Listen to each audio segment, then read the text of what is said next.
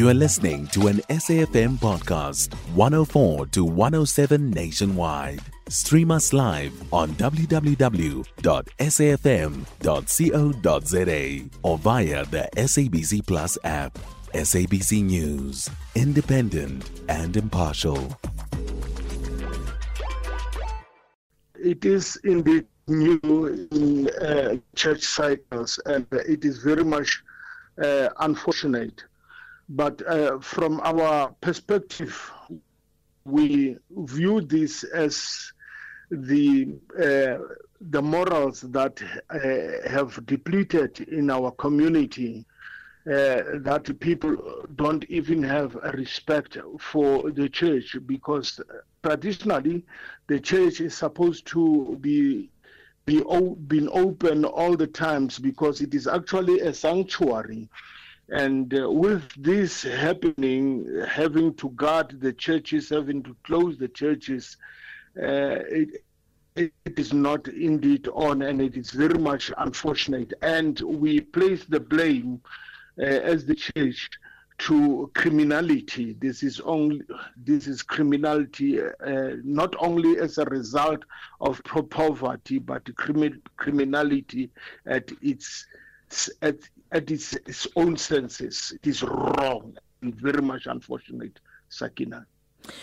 Archbishop, is this behavior, these incidents, is this deterring people from actually attending church services?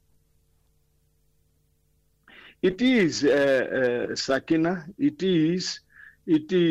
Perhaps it would want us from the churches to sort of have some security elements, which I've just indicated that the church is not or is not. Purpose of the church is not to have sort of to scrutinize who comes into the church. We also want those facts to come to the church to be evangelized. But with this, what is happening, that people at the end of the day, they may get hurt. It is placing a very, very critical and unfortunate burden onto the church, that now we have to be selective who comes to the church and who does not come to the church. And that is very, very much unfortunate and not in line with the gospel of our Jesus Christ. Sakina. And as you say, and I totally concur with you on that, Archbishop, but what can be done? How do you safeguard the churches? Have you been in conversation with government about these latest developments?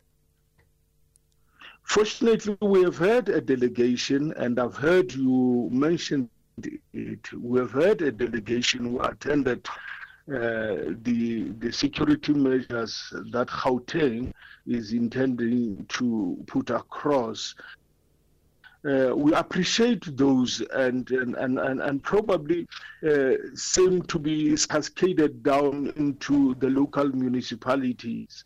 But the unfortunate part, Sakina, it will be the deterrent for those tsotsis, those criminals whom we want to evangelize. The thing is, how are we going to reach them in such situations?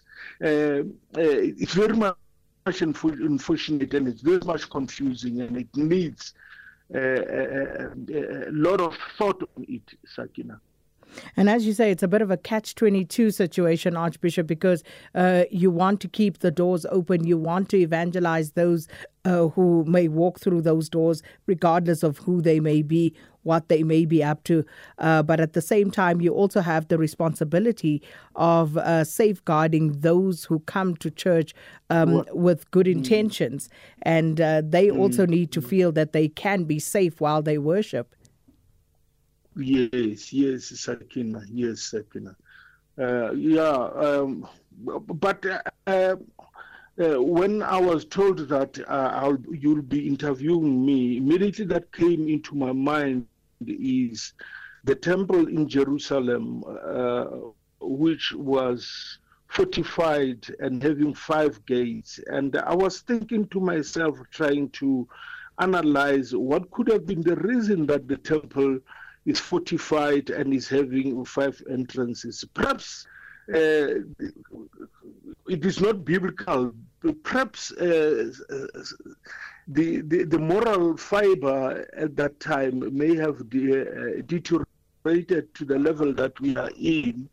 We also need to fortify our churches. When God expelled Adam and Eve from the Garden Eden, he placed an angel to guard the Garden Eden. Not that God was unable to do it in himself.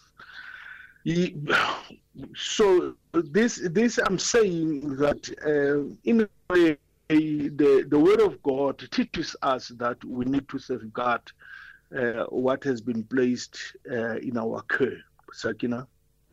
Archbishop, we'll keep a beady eye on this one, and please let us know if there are any further developments. But it's quite a sad development, but also, one that really perhaps would push us to start having conversations about who we are, where we're headed as a society.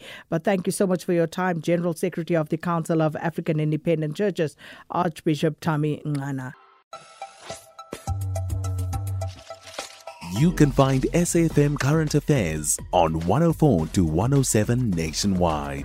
Our podcasts are available for download on all our digital platforms. SAFM, leading the conversation.